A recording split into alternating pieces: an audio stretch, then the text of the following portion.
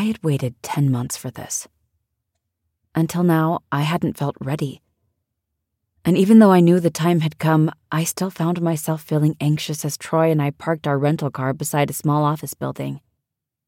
I was thankful for the bright sunshine and perfect 75-degree temperature. A cloudy, gloomy, rainy day would have made this visit harder, sadder. Instead, this gorgeous April day just outside of Houston, Texas was filled with light and life. Troy retrieved his machete out of the back of the car. The detectives had warned us, so we had prepared as well as we could. "It's a thick, overgrown woods," they'd explained on a Zoom call when I'd told them I was going to make the 8-hour drive from my home in Oklahoma. "Lots of vines, brambles, bush palmetto, and thorny undergrowth. Wear long sleeves and long pants, and better wear boots. Parts of it may be marshy." We'd taken their advice. Troy had added the machete.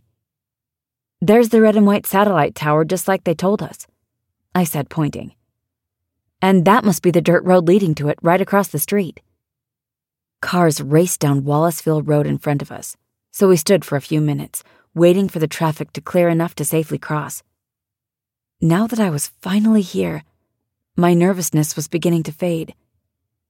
I felt God's reassuring presence and was thankful He had prepared my heart just as I'd prayed.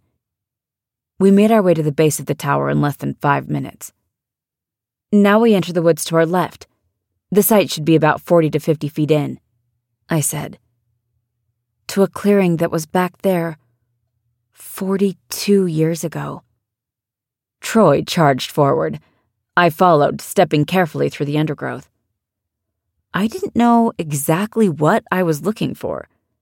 There would be nothing to mark the spot where, on January 11th, 1981, the bodies of Tina Lynn and Haroldine Klaus, my parents, had been found in a horrific way.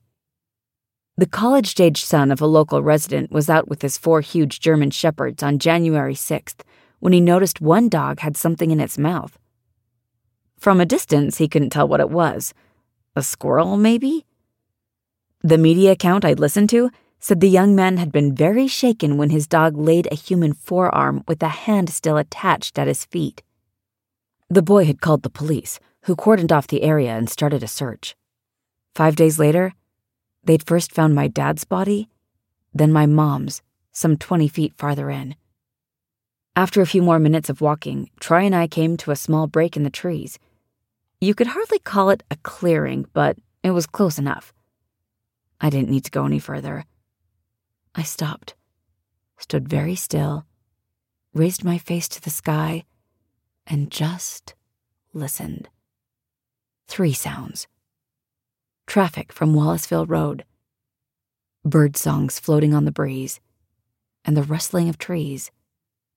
All 3 were gentle. I noticed the tops of tall pines extending above the lower canopy of scrubby deciduous trees around me. Were those pines over 40 years old? Had they stood as silent witnesses to the evil done here? My heart was full but calm. I had wondered what emotional response I would have. Quiet tears? Heart-wrenching sobs? Raging anger? Overwhelming grief? None of those as it happened. My soul was somber, but peaceful. Evidence of the healing God had already been doing in the past 10 months. I did have some dark thoughts, though. I knew the detectives 40 years ago were fairly certain that this was not the murder site, but more likely the dumping place for their bodies. But if you were looking for a spot to commit murder, this one was certainly desolate enough. Who'd brought my parents here? And why?